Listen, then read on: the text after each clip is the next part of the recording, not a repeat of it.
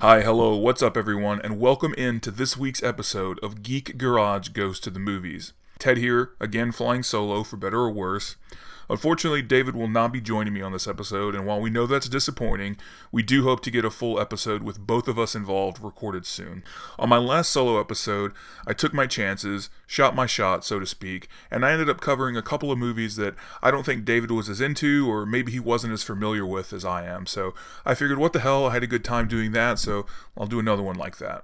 If you've been paying attention to any of our episodes so far, or you know me, I'm sorry, first, but also you should know that I'm a huge fan of Hong Kong action movies, particularly those of the director John Woo.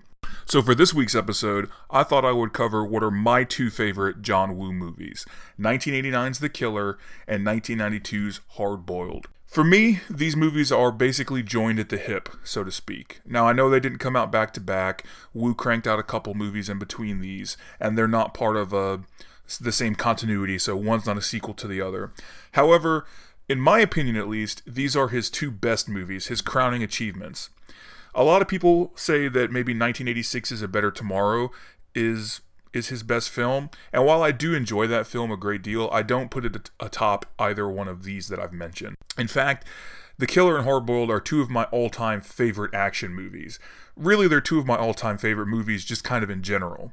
As a quick side note, David and I have talked about this, and I think that in the near future we're going to do an episode, or maybe a series of episodes, where we list our favorite movies from a particular genre, so our favorite action movies, our favorite horror movies, etc. For Hard Boiled and The Killer, I tend to go back and forth on which one I like better. I think it really kind of just depends on the mood I'm in the day that I watch them. I usually tend to watch these more or less back to back, so some days it'll be like a double feature where it's one right after the other. Sometimes it's one on a Friday night, maybe one on a Saturday afternoon. In fact, that's actually what I did right before recording this episode, just so that they're both fresh in my mind. You know, I've seen them countless times, and I usually kind of lean towards Hard Boiled being the better action movie in terms of like set pieces, sequences, stunt choreography, and things like that. Now, The Killer is a great action movie in its own right, so I don't want to take anything away from it, because like I said, I do love it too. In a way, it's a little more, I guess, restrained, at least comparatively speaking, because compared to most action movies, it's a little over the top, which we'll get to. I also think that overall The Killer is a better representation of Woo's heroic bloodshed ideal. A lot of his movies, particularly his earlier Hong Kong movies, are based on this ideal. In short, it's like gangsters or criminals that have a rigid set of ethics who, despite being criminals, are actually fairly good-willed. Heroic bloodshed films have been described as like a wuxia or kung fu movie, but replace the martial arts with gunplay and shootouts. This style was pretty popular, especially in Hong Kong, and it went on to really heavily influence filmmakers worldwide. Some examples that you could easily point to would be like Luc Besson's Leon the Professional, which has a contract killer, played by Jean Reno, taking in a young girl, Natalie Portman's character, to protect her. Some elements of the characters can also be found in maybe some of Tarantino's characters, although I would say those are a little more heroic bloodshed adjacent, or maybe designed as a tribute, like many of the things Tarantino does, rather than playing to those genre tropes outright. As always, let me stop here and say that I'm going to be talking really heavily about plot points and themes, and just this podcast is going to be filled with spoilers. So if you haven't seen these movies, number one, you've made a huge mistake and you're not living correctly. But number two, I highly encourage you to go seek these out. Not just because I'm about to spoil the shit out of them, but again, they're legitimately great movies. So without further ado, let's get to them. Like right now.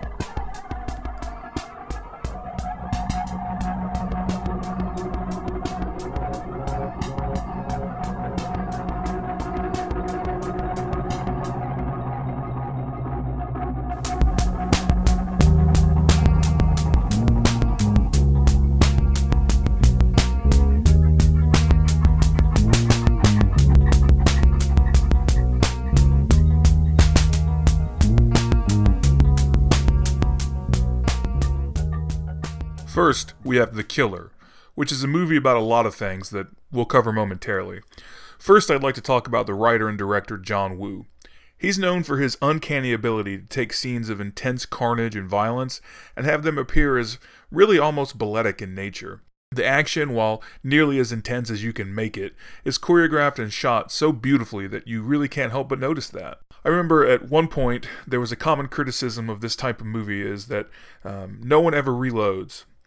And I don't know if this was the first film where everyone basically had unlimited ammo, but it definitely does fit that bill. That's a fair criticism. People reload probably 5 times in total in this movie, which is even funnier when you consider that they use something like 40,000 blanks while filming it. Over the top is probably a conservative estimate, if anything. But it isn't really just the action. The movie in general really seeks to redefine being over the top. Now, that's not a slight by any means. I love this movie, like I've said, and like I will continue to say. I will sing its praises. But if you think about it, this movie really shouldn't work. I mean, you really have all these disparate threads. You have the philosophical rumination, the contemplation of things like life, honor, brotherhood, loyalty. You have a doomed romance, and then all this carnage on top of it. But somehow Woo pulls all this together and makes it work, and really actually does better than just making it work. He really elevates the movie.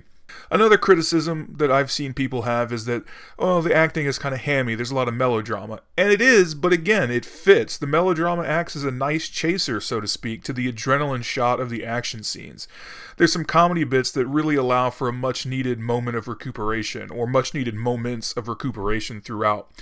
For example, there's a scene where Ah Jong and Inspector Lee are both in Jenny's apartment, unbeknownst to her, as she has basically developed blindness at this point in the film. And they're going back and forth. They're literally having a Mexican standoff, guns drawn.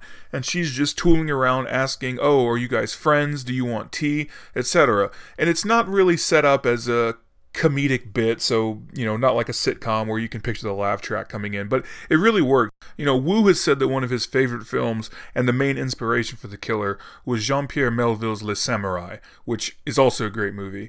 And having watched them both in a short time frame, I can tell you that inspiration becomes readily apparent. I mean, let's really think about this. There's a lone hitman who falls in love with a lounge singer. He risks his life due to exposing his true identity, has his employers betray him. He sets down a doomed path without a second thought for another way out. I mean, Woo is not known for his subtlety, this included.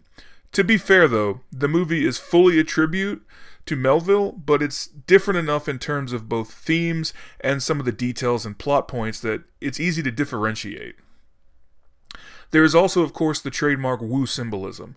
They're the doves. My God, are they the doves. Those are almost as synonymous with Woo as the violence is. Another animal that makes an appearance is a cat that's in Jenny's apartment. First it appears when she and Ah Jong return home for the first time, and then later when Inspector Chang is trying to catch Ah Jong in the apartment. Now, the cat in Chinese mythology or in the Chinese culture, it's a negative omen if it enters your home. And in fact, all of those characters in those scenes have negative endings, which we'll come to. There are some other themes present in many of Woo's films, particularly in his heroic bloodshed films, as we've talked about, so things like loyalty, honor, redemption, etc. Ah Jong, for example, is a killer, but he has a strict set of ethics. He doesn't mean to wound Jenny. That's an accident, and after he does, he opts to do whatever he can to assist her. We see this also on the beach shootout, where he's being attacked, and when an innocent girl is wounded in the crossfire, he risks his life and his identity taking her to the hospital. That's actually the first time that he and Inspector Lee and Inspector Chang meet. He is in disguise, but it's a mustache, so he still looks like Chow Yun-fat, He is in his own way an honorable man. He believes in something, and that something that he believes in seems to be rapidly eaten away as the world changes around him. So Inspector Lee, though on the opposite side of the law, since he is again a police officer, he has a similar dilemma. He bucks against a system that has too many rules, that seems to have lost focus on what matters.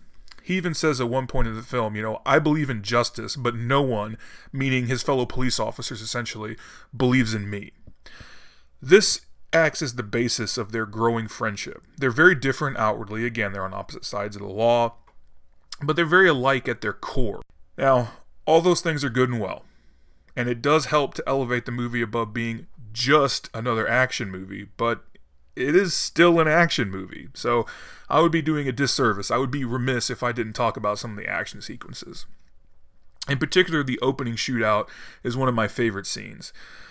It's in the nightclub where Ah Jong basically knocks on the door and then blows everyone in the room away.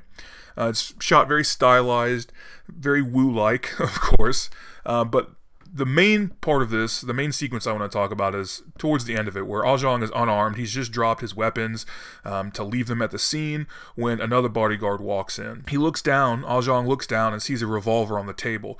So he does a kick to the top of the table that knocks it upward, launches the gun up in the air. He catches it, boom, fires and kills the bodyguard. And it is so goddamn dope.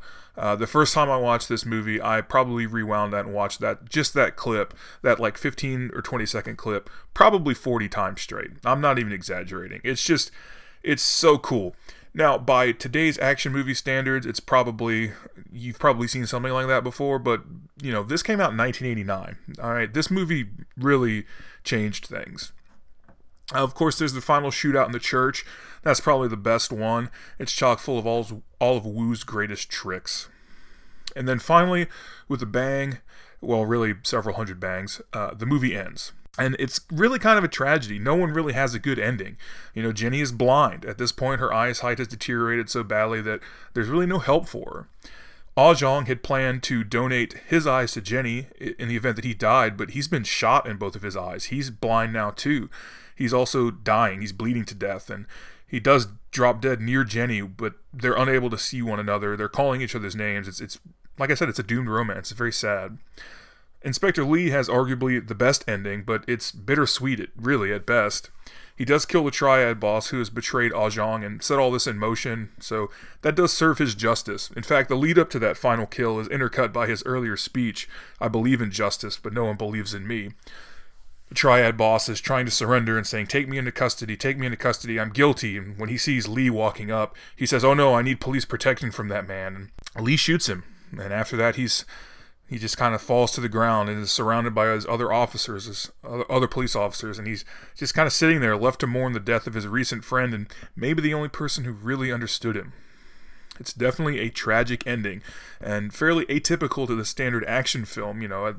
The typical movie, the good guys win, the bad guys are gone. No matter what happens, really, everything's great at the end, or, it kind of leads you to believe that.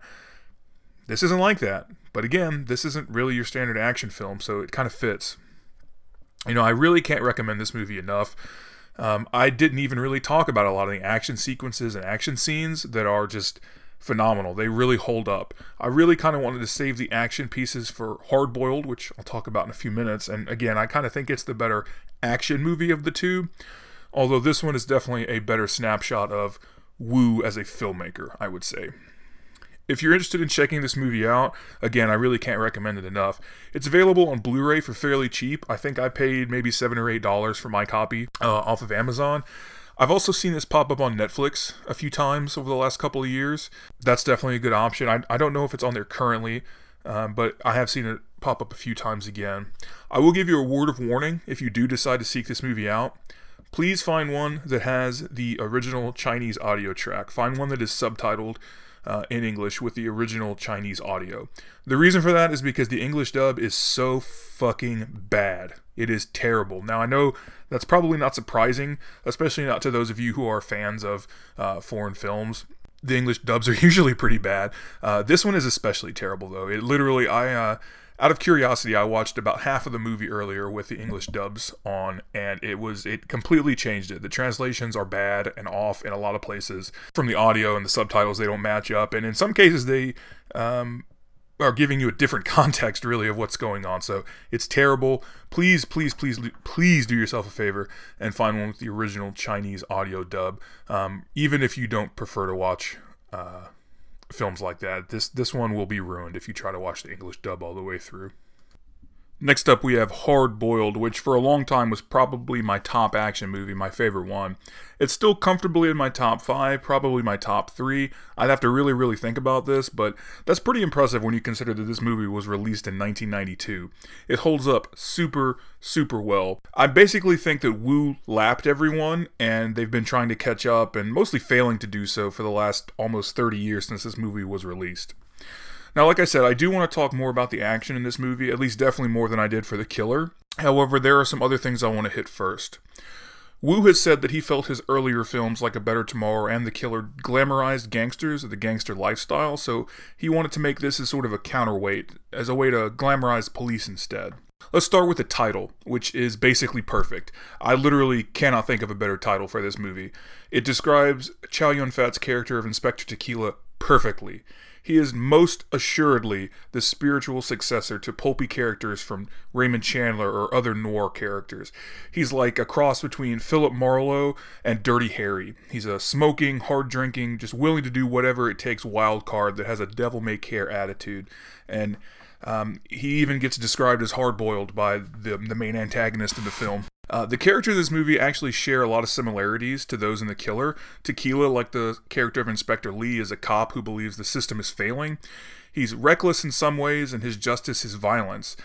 This, of course, has stark effects. Like in the beginning, in the opening shootout scene in the tea house, his partner and friend is killed. That's one example. Meanwhile, his counterpart in this movie, Alan, the cop gone undercover as a triad, he feels he's lost his soul or maybe thrown it away by agreeing to do this mission. He feels trapped and like the only way out is to be caught and killed. It's a little darker than you might think for an action movie.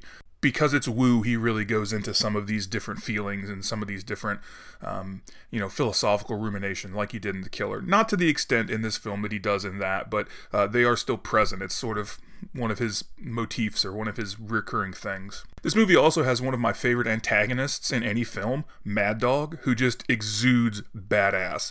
He's basically like the triad Terminator. He's just equal parts awesome and terrifying. And we'll come back to him a little bit later, but he is the fucking hardest shit in the world. As for the movie itself, it's kind of lucky that it turned out as good as it did. The story changed a ton, even for normal movie standards where things are changing all the time.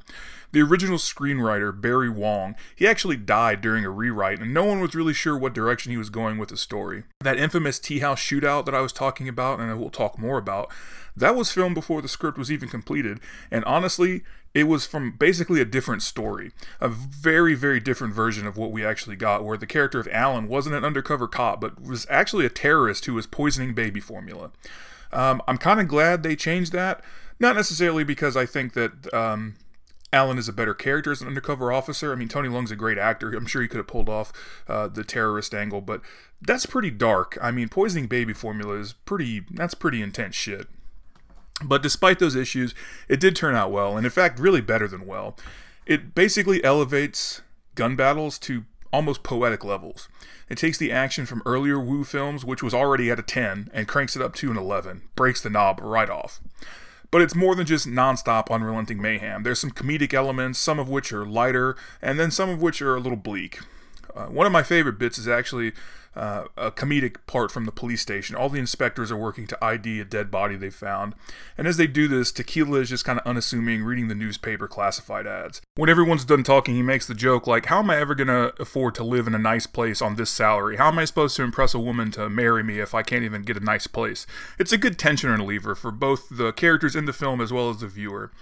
Another good bit is later when he and Alan meet officially, they're kind of jabbing back and forth at one another, and Tequila says, hey, do you think we could ever be friends? To which Alan responds, I mean, you're the guy with the gun, you tell me, I'll do whatever you say. It's just a nice little back and forth, and again, sort of a good little tension reliever. Of course, because this is a John Woo movie, they literally have a gunfight right after that with some guys who are attacking them. But the action, finally to the action, is fucking golden. In the intro scene in the tea house that I've talked about, one of the first things Tequila does is he straight fucking yeets a teapot into a gangster's face. Then he stomps on a birdcage and opens it up to reveal hidden guns. I mean, just from right then, I was like, this is the best movie I've ever seen. It was just from the moment go, basically. There's the iconic slide down the staircase banister as he dual wields pistols, taking out guys. And I mean, fuck, how do you not like that? Perhaps the best sequence from the tea house is when he somersaults over a prep table in the back room that lands with his gun directly to the henchman's forehead. Yeah, like I said, I loved this movie the second I saw it. The action is frenetic, and Woo does cut often to show different angles, films at different speeds to kind of give it a different take each time, but the action isn't hard to follow despite all that. It's not like, to pick on an easy target that we've used before, like Taken 3, where there's like 400 cuts to show the stuntman hop over a fence. You always know what's happening, where things are happening, where characters are, all that. It's still very easy to follow and just gives it a very, very interesting take on action scenes. Something I picked up on this rewatch is the library scene. Having just watched John Wick 3 a month or so ago when it came out, it clicked to me that the library scene in that movie is maybe not a direct reference to this, but it's very similar. So in Hardboiled, Alan goes there to kill a traitor, a triad traitor. He pulls a gun out of a hidden compartment in a book he finds on the shelf. Wick doesn't pull out a gun in John Wick 3, but he does have some things stashed away. So if it was a nod, it's a neat little nod, and if not, it's still pretty cool. Also, John Wick kills the absolute shit out of Boban, so I really love that movie too. Later on in Hardboiled, there's the raid on the warehouse where Mad Dog, you really get the first scene of Mad Dog being a badass. He hits a controlled slide out of this motorcycle or dirt bike, then comes spinning off of it with a submachine gun firing at a group of rival gangsters, and the way I described it doesn't do it justice. It's pretty crazy the way they pull it off. Later, Tequila actually raids this warehouse. He drops some smoke bombs and then swings down from the ceiling, firing his SMG. And oh my god, it's the fucking baddest shit in the world. He's so badass. But they top it almost immediately because he dives over a sliding bike and then shoots another biker, which explodes. And then he turns and shoots another biker who's in midair, and then that explodes. I fucking love this movie. Then finally, the last 40 minutes or so are basically one extended action sequence after another, taking place in a hospital where the main triad gang leader has stashed his arms cache. And just take this movie and inject it directly into my fucking veins so I can chase the dragon forever. As Tequila and Alan are preparing to make their final stand or final shootout, however you want to say it, they blow up a wall and then roll out of the morgue because this is hidden. They're hidden in the morgue. They roll out of these holding pods on the sliding beds and just blow away the whole army full of henchmen. And it's so fucking awesome. There's a long take. We've talked about long takes on the podcast before and how I think some of them are pretty overrated. This one is kind of the granddaddy of them all. It's about 3 minutes or just under that. It's in a hallway. It takes place in a hallway. They're going down. They get in an elevator and come back out and finishes right after that. Like I said, I think it's about 2 minutes and 46 seconds. And it's actually superior to a lot of the long take action sequences since. There's something always going on. It's choreographed really well. You know what's happening. That's my big thing about action movies is that a lot of them for a long time it was impossible to tell what was going on. It was just cut after cut after cut. This one you always know what's going on. That's what's really great about it. Probably my favorite scene is a bit later. I don't quite know why this is my favorite scene, but I do love it a lot. Alan and Mad Dog are running down a hallway, one on each side of a wall. And on this wall, there's this long window, and they're alternately ducking beneath that and then raising up to fire at the other one through it. It's like not even a long scene. It's like maybe 5 or 10 seconds, but it's just the way it's done, the choreography and the insanity of it. I love it so much. Again, I just cannot recommend this movie enough. Please find it and watch it. I don't know if there has been an official American release on Blu-ray. A lot of the older DVDs are out of print, and some of the editions go for several $100s. I'm not exaggerating. You heard that correctly. I have seen this movie on DVD go for like $600, $700, $800. You might get lucky, though. It'll probably be a bootleg if you do find a good price, but they do exist. I was fortunate enough, actually, to find a Canadian version of the Blu-ray, which should play in American players because they're all Region 1. For example, I, again, have the Canadian copy. I played it in my PS4, and it worked just fine. So if you can find one of those, that should work really well. I have mentioned a couple other of Woo's movies, and honestly, you can't really go wrong with any of the stuff he made in Hong Kong. He is kind of hit or miss with his Hollywood stuff, I do admit. Some of it's pretty good. Some of it is best left unspoken of, although I do think that his Hong Kong work is his strongest stuff. We can talk about why his Hollywood stuff didn't work as well, but there's a lot of theories with that. However, regardless of that, his work and his impact are really undeniable. He has forever changed action movies and influenced basically a generation of filmmakers. Even the game Max Payne, that's basically a John Woo movie as a video game. There's a joke at the beginning where his name is the password to get into a room. Actually, John Woo made a video game. If you're into that, he made a sequel to Hardboiled called Stranglehold. I think it came out in 2007 or so and is released on Xbox 360. He directed it, and it does star Chow Yun-Fat as Tequila. I also heard, I don't know if this is confirmed, but I did hear that he was remaking The Killer in Hollywood. starring Lupita Nyong'o as the main character. I'm usually not a huge fan of remakes, but this one's being done by the same director, so it's interesting. And, Lupita's a very good actress, so I would be interested to see how that goes. I hope it does happen. I've been itching for another Wu movie. I love it. I'll watch anything he puts out. I'm trying to keep tabs on that. If anybody out there knows more about it than I do, please reach out. I would love to hear about it. Anyway, now for our last regular segment, Shit That Doesn't Suck, where we throw out some recommendations. Again, like on the last solo episode I did, since David's out, I'll drop a few things instead of just the one that I normally would.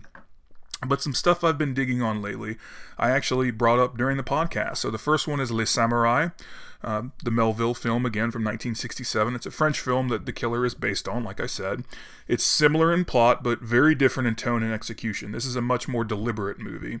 It really makes the best of the 1960s Paris backdrop, which pairs really well with Alain Delon, who is just a complete quiet cool as the main character, Jeff. It's available on the Criterion channel, which I've spoken about before, or it's on DVD through Criterion, and I'm pretty sure it's still in print, and it's definitely not as expensive as trying to find some of Wu's DVD. I did speak of Sam Peckinpah earlier, and one of his best movies, maybe his best movie, is The Wild Bunch from 1969. That's one of the all-time great westerns. It's about, like the tagline says, 9 men who came too late and stayed too long. It's a very highly influential western across the board, from everything from Wu, like I mentioned, to things like Rockstar Games' Red Dead Redemption series. It's probably Peckinpah's best, and it's definitely my favorite of his. It's actually coming up on the 50th anniversary, and I'm very thrilled and consider myself very lucky that I'm going to get a chance to see this on the big screen at Nashville's Belcourt Theater. So if you're in the Nashville area, it plays a little later in the summer. You can check out their website for exactly when. I'm sure with it being the 50th anniversary, it'll probably play in some other places as well. So if you're into westerns at all, definitely check it out. This one is tops. If not, if you don't like to go out or if it's not playing near you, or for whatever other reason, it is available on Netflix currently. I'm not sure for how much longer, but I did check. It is still there, and it does pop up fairly regularly. You might also be able to find the DVD for pretty cheap. I found a copy of it at a local place for, I think, like $4 or $5, so definitely worth $4 or $5. If not, it is on Netflix, and I have seen it pop up there from time to time. Something else I watched pretty recently is Jaws. I have seen this, I don't even know how many times, but it still crushes. It's still awesome. And despite whatever you want to say about later career Steven Spielberg, and there are some very fair criticisms of his later work, you cannot knock this movie at all. It's very, very close to being perfect overall. If you haven't seen it, or you don't like it, I really don't even want to know you. Just go away forever. Also, a word of warning, do not be fooled by the PG rating. This movie is pretty intense. So, that's it for this week. Hope you enjoyed it. As always, you can find us wherever you prefer to get your podcast fix.